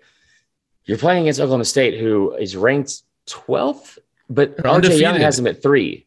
Yeah. And they have like not a good offense and a really good defense. So let's discuss this for a second. This is why I lost my fucking mind with RJ Young, because of the fact that they were 3rd in the country in his rating or in his rankings. But I think that this is probably the first time everyone listening right now, and including us, it's almost like when you walk into Walmart and you see Christmas decorations, like, oh shit, yeah, I guess that's a thing still. This is the first time I've thought about Oklahoma State at all. I know they're there, but they're 5-0, sure. 97th ranked strength of schedule. They have a 5.8 average margin of victory. Ooh. Both of those are the lowest of any unranked team or any undefeated team and team in the top 15. I do think that Texas is at home, so I kind of want to lean towards that. The other one here, and I haven't even looked at the line. I probably should have since the whole segment. BYU coming off a loss because they were apparently in the top 10. Huh? Yeah. Did not know that. At Baylor, Baylor's 5-1. Baylor's like actually pretty good. Not bad, right? Yeah. So there's that. I like Baylor, even though I don't know what the line is at all. So it's a very bad pick, to be honest. All right, man. Well, hey, look, we're going to end the interview. But before we do, a little bit of breaking news. You might have seen it on Chris's social media today, which we did have a listener come to my defense because which I love. It seemed like you were like playing up, like, oh, let's get Tyler out of the way. We doing my need to get job. back to no, I'm not doing that at all. No, I know. But you guys are you and when I say you guys, you people. What's wrong with you? You and Connor are doing a reunion pod this week, so there will be no recap episode of specifically College Football Uncensored, but you will still get your weekly dose of Chris Marlar. Yeah, which is what you really. I'm going to dominate the whole thing. I'm going to talk over him and around, like all just nonstop, but just like old times. No, it'll be it's Kevin Duffy's idea. It's a great idea. It'll be a lot of fun. I'm excited for it. So that'll come out on Sunday. We did have one listener ask if that meant we were going to get that pod, an SDS pod, and a College Football Uncensored pod. And listen, I'm going to tell you right now, I love myself and love hearing myself talk a decent amount, but that's an unhealthy amount. So no, we're not going to have all of those pods. We're not going to do that. But it should be a lot of fun. We'll still do something with the maybe you could release the same episode on the 2 different feeds. We're 1,000% going to do that. We're actually going to do what we said we were going to do for our podcast and promote it on that channel as well. There you go. Cool. So there's that. Anyway, but don't forget though. Right. Even though there's no recap pod, you still got to call into the voicemail channel because look, it's been an unabashed success. Like awesome. People love the voicemail. Yeah. 424-430-0045. I think we can put enough effort in to at least have an all voicemail pod. Tyler, I'll record a whole separate episode, a little fun episode with you on that. That'll be fun. So yes, we please still call in because it's going to be a wild weekend. We know there's going to be some upsets. There's going to be some upset fans this weekend and some happy ones too. So call us, even if you're weeping. Even if you're weeping. So last thing I want to say is I want all of you to fucking listen to Uncle Chris right now. Okay. I hate cliches. I hate when people don't do their actual job of researching something. They just get mad for no reason. And I've been there before. I'm sure I was there today. Yeah. I mean, we don't even know the line of the BYU game. We picked it. That's all. Yeah. I didn't do any research on that. That's a very, very bad example. But what I'll say is this. We have an interview with Danny Kanell. And I know there's going to be a lot of you that are probably just either mad. Florida fans or Joe Morrison. They're going to be like, well, not listening to that. Time to turn on classic rock radio so I can hear Skinner for the 3rd time today. Danny Kanell is one of the most underrated people I think in this business. He's such a nice dude, and we have a blast with it. We had a blast with him today, and he knows what he's talking about too. That's the thing, and I just want everyone maybe go into this with an open mind because it was a great interview, and everything he said, he made a good point about. He might have said something maybe negative about your team. He said a lot of negative things about my team. But I shouldn't have to go to bat for Danny Kanell since he played in the NFL and has a much better life than me. But guys, give Danny Kanell a chance. He needs a break. Yeah, nothing's ever worked out for him in his life. So, fantastic interview. So we will end the pod with Chris and I talking there. We'll move to the interview. I guess we did talk in the interview as well with Danny Kanell. Fantastic interview. Fantastic guy. Enjoy the interview, and we will see you next week. All right, we now welcome in one of our favorites from CBS Sports and SiriusXM. It's former Florida State quarterback, Danny Kanell. Danny, thanks for joining us, man. What's going on, fellas? It's been a minute. It's good to catch up with you guys. You guys are looking good. Like, things must be going all right because you guys are starting to blow up. We got technology now. You guys got nice sets. You guys are making me look bad. I love it. I feel like everything you just said is applicable to one of us, and it's probably not me. But that's fine. I was looking at Tyler's set. Yeah. Hey, the curtains in the back work. They work just fine. It's beautiful. Yeah. It's a whole aesthetic down here in this basement. So, no, I mean, Tyler kind of undersold you. There's nothing I love more than a good troll. And I've been pissing off SEC fans all week. I don't know how, especially Georgia fans. So I had to bring on somebody to take more heat than me. So that's the main reason we brought you on here and to talk FSU. Well, thank you. I appreciate that. I think so. Troll is something I embrace. I know it's kind of like insulting, and yet I'm totally fully aware of I'm guilty of it, right? Like and I'm okay admitting that. Definitely always, I will admit this, on social media, more so. Like if you had levels of trolldom, I would say Twitter is like I'm a 10 out of 10 on the scale. Yeah. And then probably on the radio, because there's 3 hours and I can kind of say something and then put it into context. Right. I'd say I'm probably like a 7.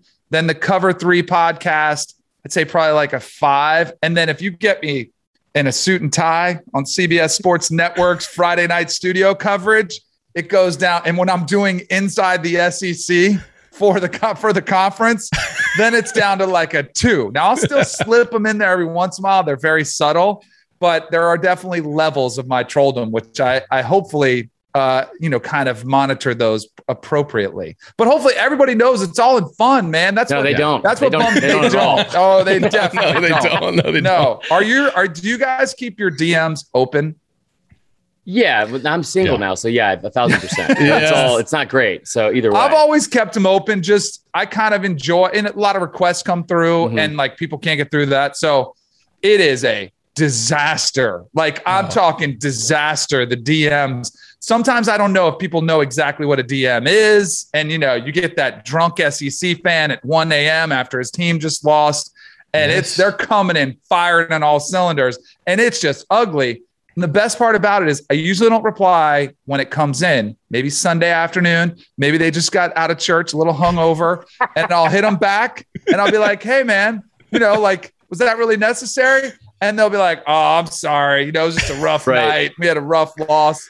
But the best part about the last week was I had a take a week ago, and the narrative that was going around almost every studio show, every radio show, and every podcast was Alabama and Georgia have separated themselves. And it was they're in this class of their own. And I kept pushing back saying, well, wait a second. I think they're the 1 and 2 teams without question, but I think they're beatable. And you would think that I said Georgia wouldn't win a 5A state championship, and that Bama dynasty was ending. Well, the way people took that.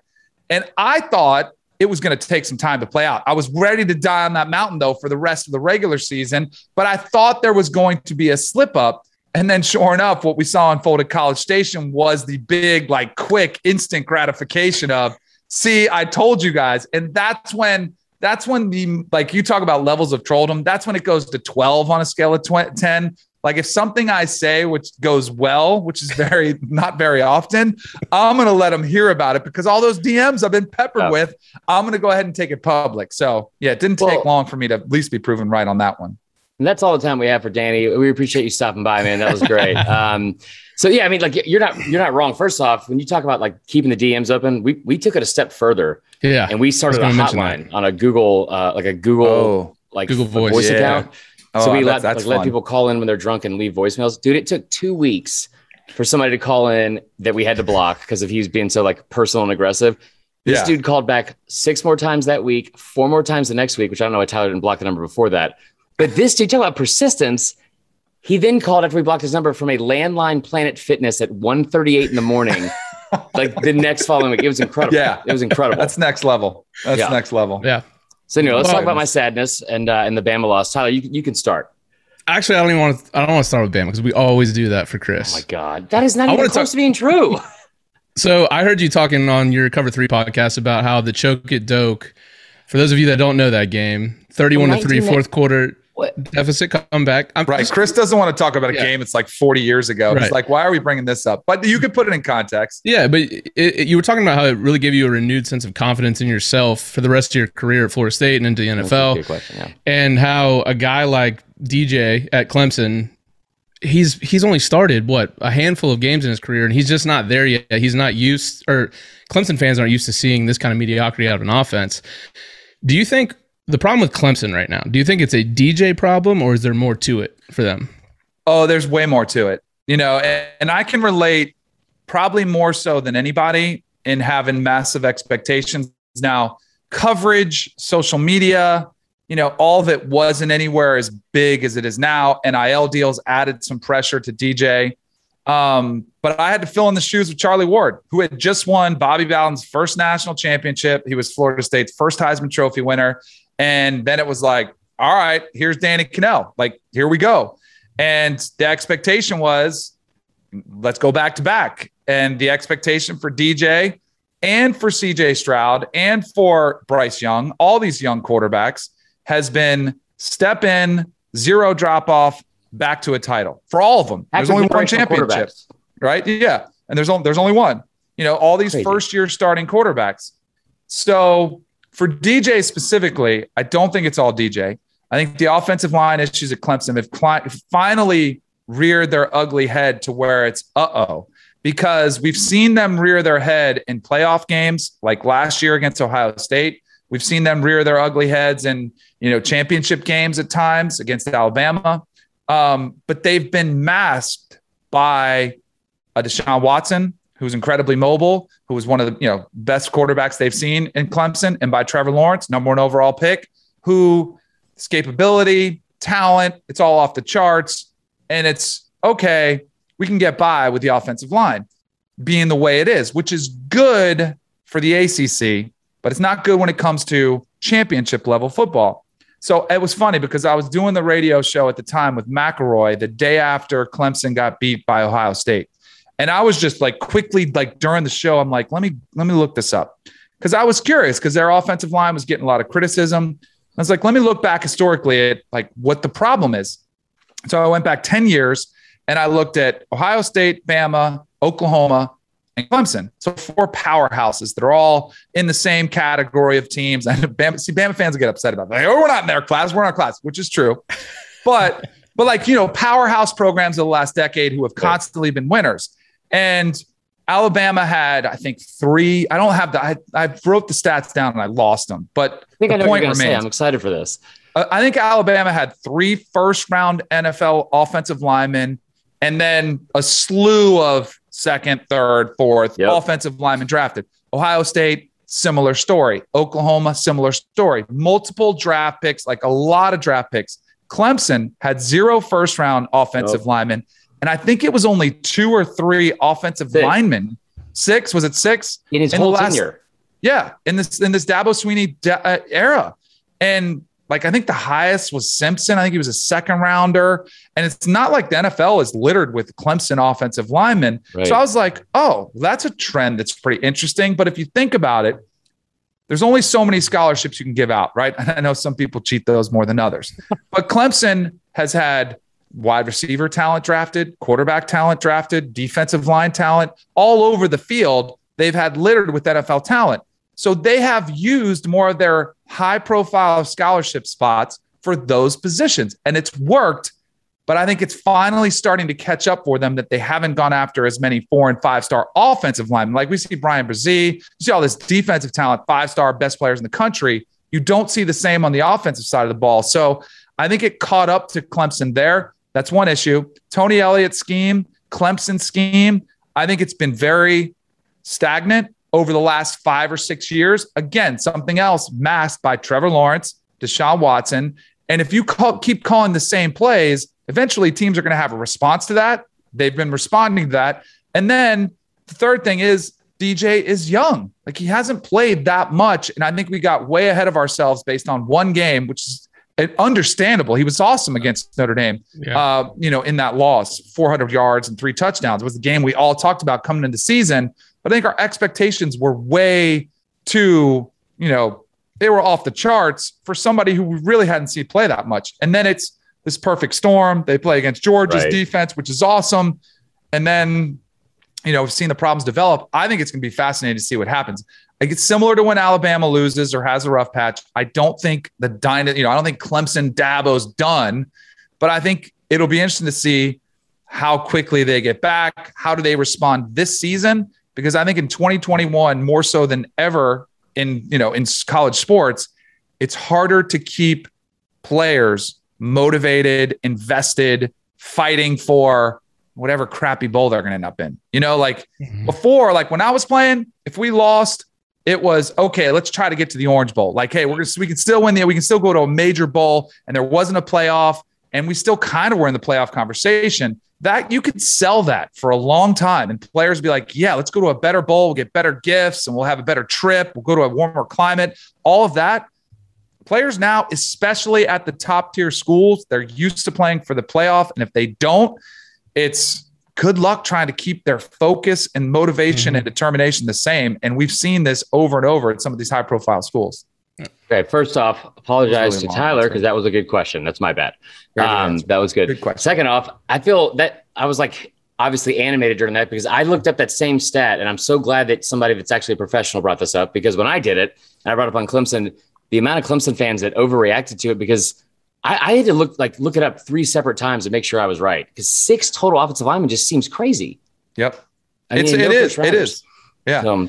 Yeah. They need to address it in recruiting. I mean, all of college football is about talent acquisition. Like, it's who has the most talent. And if you have a problem there, especially now, and I don't know how deep you guys want to go into this, but do you know the other stat that has been really talked about the last couple of weeks? Do you know how many transfers Dabo has taken in? Like, a few have left. Yeah, not many. But right? We've seen transfer policy really become prevalent across college football. Do you know how many transfers Dabo has recruited and taken in and put on scholarship? I can't think of any. 0. Really? Yeah.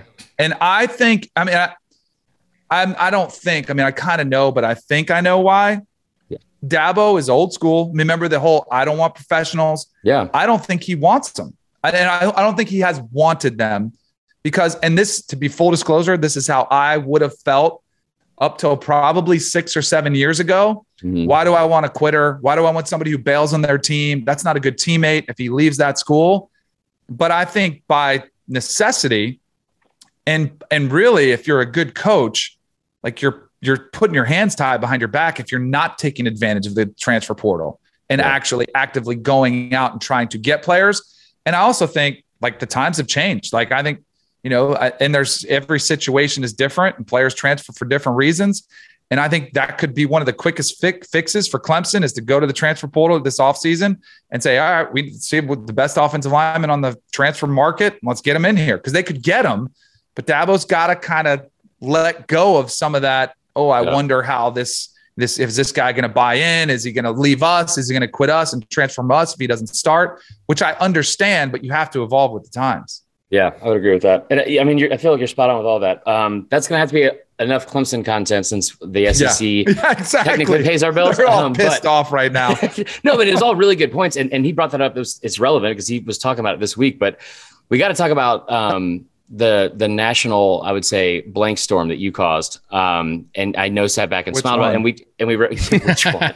And we referenced it earlier, but making the comment that Georgia and Bama were beatable, and it obviously half of it came out to be true.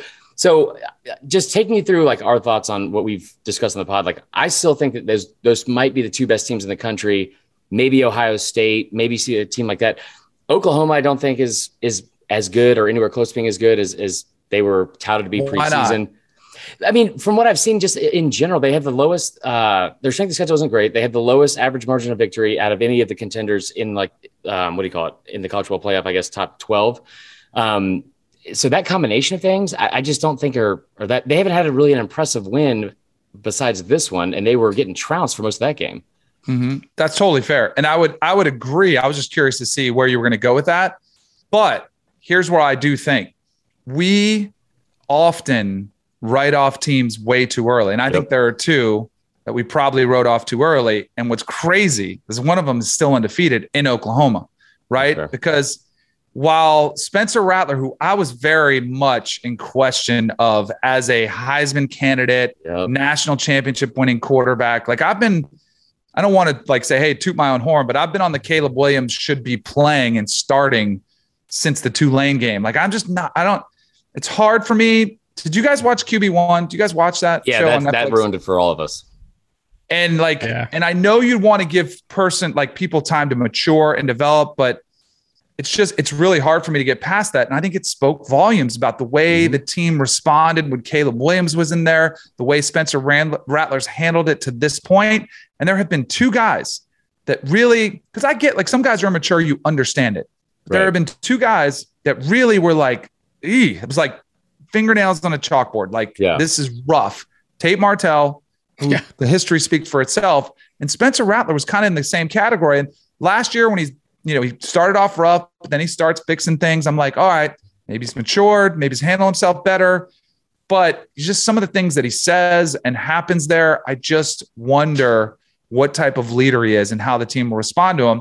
So back to Oklahoma, he still was struggling this year, offensive line struggling, but the defense was actually holding their weight, carrying their water, keeping them in games, allowing them to win ugly, which is good.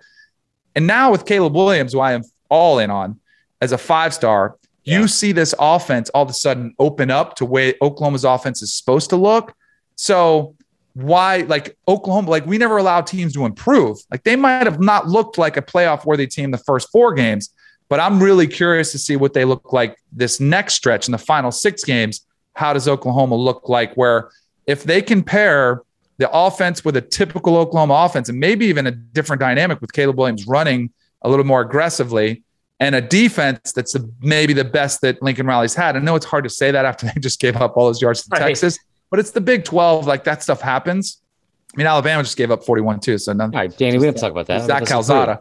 But like, so they could, maybe they'll get better. Ohio State getting better since they made change of Kerry Coombs, defensive coordinator. So that's where I kind of look at, we write off teams a little bit too early. And, and my big thing on Bama and Georgia was Bama, like we talked about them, like we forgot about what happened in Gainesville. Okay.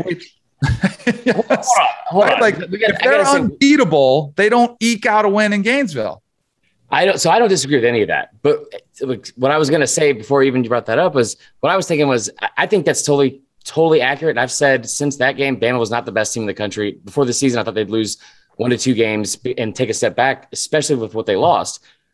But what cracks me up about this is that those are the 2 games everyone wants to talk about with some good reason. But we're acting also like we didn't just watch the week before. Like, and this is primarily Bama fans that want Pete Golding gone. He's the awful, and this is the worst team ever that under Saban. They just shut down the best offense in the country statistically in Ole Miss and held Lane to his lowest total points, rushing yards, total yards, all that kind of stuff. The Heisman Trophy front runner, they were up 28-0 at the half. And so like the lack of any kind of like, I don't know, calm, measured responses from fans in general always cracks me up. But I still think you're spot on with every other part. Like there were a lot of, I don't know if they got exposed, but there were a lot of cracks, I think, in the foundation that you said in Gainesville. I got to ask, since you said both teams are beatable, tell me how to beat Georgia. Okay, let me say one thing real quick on Alabama. Because here's what I think, and this is why I actually thought Alabama was going to boat race Ole Miss. That was an entire offseason they spent, and all we heard last year was, who had the best game against Alabama? Look at all those points Ole Miss put up. And I think Saban has been working with a defense, and they've been coming up with a plan how to stop these high-flying, passing attacks, throw the ball vertically down the field, go up tempo, and it worked awesome against Ole Miss. But now, where I think is an issue, you tell me if you agree or disagree, Chris, is the defensive line, which, again, you talk about recruiting, where the talent goes, and now they have 5 stars all over the place. But I do feel the defensive line specifically is maybe a little bit suspect, which was revealed in the Florida game, where they don't typically get pushed around up front. And Florida was able to run the football, and which to me was the most surprising thing. And then you saw against Texas A&M, they were able to run a little bit, but against a bigger offensive line that's able to protect just a little bit longer. You know, Zach Calzada all of a sudden carving him up with a little bit more a traditional offense, not the high-flying, no huddle, spread the field type system, because Jimbo is more pro style. So I think it'll be interesting because you look at, I think Bama's going to run the table, but I'm really curious to see what they respond with. And if the defense, if anybody else can exploit the defensive line the way that Texas A&M and Florida could. Now, maybe that doesn't exist. I don't like Arkansas. I'm still not bought in. Auburn still very much a crapshoot. They probably went out. The opponents will, right. So with Georgia, here's my thing on Georgia. And I've been trying to tell every Georgia fan like this. First of all, I've always had them 2, and now I have them 1. So this isn't like a just troll, I'm going to keep Iowa ahead of them. No, I think Georgia's the best team in the country right now. But the schedule, and it's so eerily familiar to circa 2013, 14, 15 with Alabama, when I had the same, it's criticism, but it's more of a question of, you've got the defense to win a championship. Do you have the offense to do it? And do you have the quarterback to do it? So that's been my thing with Georgia. Now, here's the thing. I don't think the schedule, I think they're going to boat race Kentucky this weekend. I think laying 22.5 is probably the lock of the century. Just go ahead and lay it. It's in Athens. They're going to be dialed in. Florida, I don't think their quarterback, they might be able to take the under, lock it. I think those two, I think it'll be a typical 5 years ago Florida Georgia game where it's just ugly, because I think Florida's defense might be able to slow them down. But at some point, and I don't think it's in the regular season, they just don't have a team. Tennessee's getting interesting, but it's in Knoxville. It could be interesting if they get a couple lucky long touchdowns. But at some point, in a playoff or in a championship game, if Alabama figures it out, some team is going to score 28, and that's not a lot, but you don't see teams in 2021 with the style of football, with the quarterback play, with the skill set on the outside. You don't see teams winning championships. They can win regular season, a national championship with just defense. You've got to be balanced. And what the heck is JT Daniels? Is he going to be hurt every other week? What is wrong with him? And Stetson Bennett's been awesome. And I think there's maybe a decision to make for Kirby. I'm pretty sure he's going to go back to JT as soon as he's healthy. But at some point, the team is starting to respond to Stetson Bennett, and you need continuity. You need to be building confidence, which they should as soon as JT Daniels gets back. Because again, the schedule's easy. But from what we've seen of JT Daniels against the better opponents, which haven't been many that he started last year against Cincinnati, threw for a lot of yards, but he wasn't great. This year against Clemson, looked very average. That's Clemson's defense. But that's going to be the type of defense he's going to face in a championship setting. How does he do there? I don't know. So that's my thing with Georgia, is I just think that somebody could get them if they don't grow offensively and grow more confidence. And they've done all the right things. Todd Monken hire was great. We've seen them go for 300 yards. The first, Jake Fromm only had 2 or 3 300 yards passing games in his career. And we've already seen JT Daniels have several, and Stetson Bennett. So they're doing the right things, but the teams they're doing it against aren't what they're going to face to win ultimately what their goal is and should be is a national title. All right, we're going to let Tyler close you out. I just got to give you credit for this, man, because everything you've said is accurate and fair. And this is, I hope our listeners understand it, because it's not anything negative about these teams.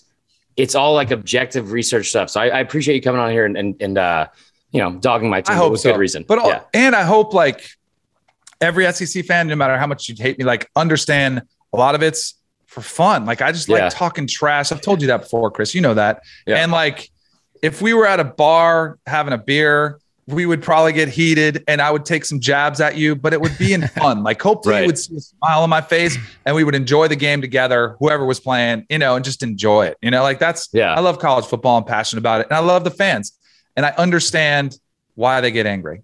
Right. What we got, Tyler? We gonna have some fun?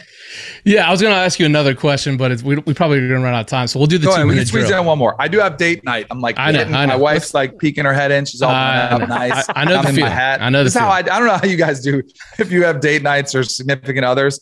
She likes to get really dressed up. She looks phenomenal when she gets dressed up. I'm more of a like now that you kind of like I'm married. Like who do I have to impress? Right. I'm more like let me just throw on a hat, babe. Like we'll just go find something to eat. So I'm good. All right, so the 2 minute drill is going to start with some Florida State specific questions, and then we get into some other stuff. All right, how many championships if Randy Moss is eligible to play and then kicked off the team? If he's not kicked off the team? For me, for Florida State, I mean, I would say my senior year, we 100% would have won the national championship. And then after I left, he would have had one more year of eligibility. He was that much of a difference maker. Best guy I ever threw to. And I probably would have won a Heisman Trophy because I would have had probably 60 touchdowns and 20 of them would have been to him if he didn't win it. I don't know if you keep up. Do you keep up with Florida State's recruiting at all?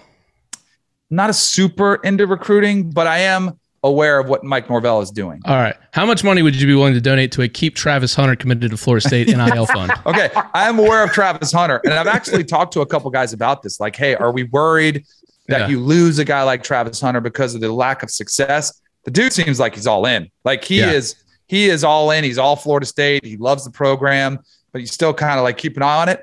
I would start some sort of NIL fund, which a lot of schools are actually. Yes. Just to make sure Travis Hunter gets there for sure. Absolutely. Potbellies or Kens? Potbellies was newer when I was there, so I'm a Kens guy. Okay. Gordo's or Jim and Milt's? Again, I'm a little bit older. I'm dating myself. Jim and Milt's, I went to almost every weekend for breakfast. Like at some point, it was right down from Burt Reynolds Hall. We went there all the time. So good. Charlie or Jameis?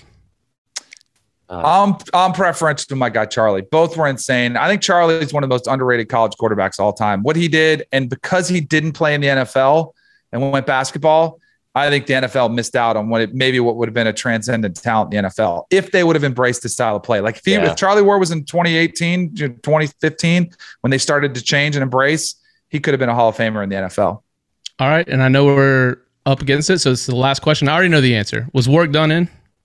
Oh my goodness, he was in. Like it wasn't even close. Like it was at Virginia Thursday night. Direct snap to Warwick in 100%. His body kind of was like, but the ball was over, and then it came back because he was securing it, like ball security. But he absolutely crossed the plane. And like there was a couple things.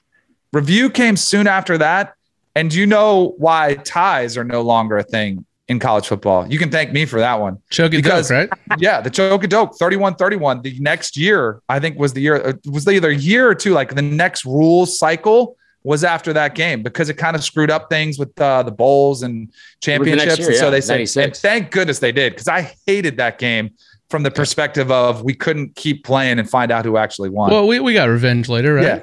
Fifth quarter and the French quarter worked out. That's all right. That's right, baby. So I had one question. We're gonna do a trivia game. We are out of time. And the only question I had, honestly, was sent into by a listener, and it was supposed to make fun of Florida State for having the highest STD rate in the country. But there's 3 SEC teams ahead of you guys. So once again, the SEC dominates. There you go. No, DK, it's always a pleasure, man. You're the best. Obviously enjoyed date night. We'll have to get you back on here soon and maybe close the DMs. No, I can't. I'm addicted to the vitriol that comes in.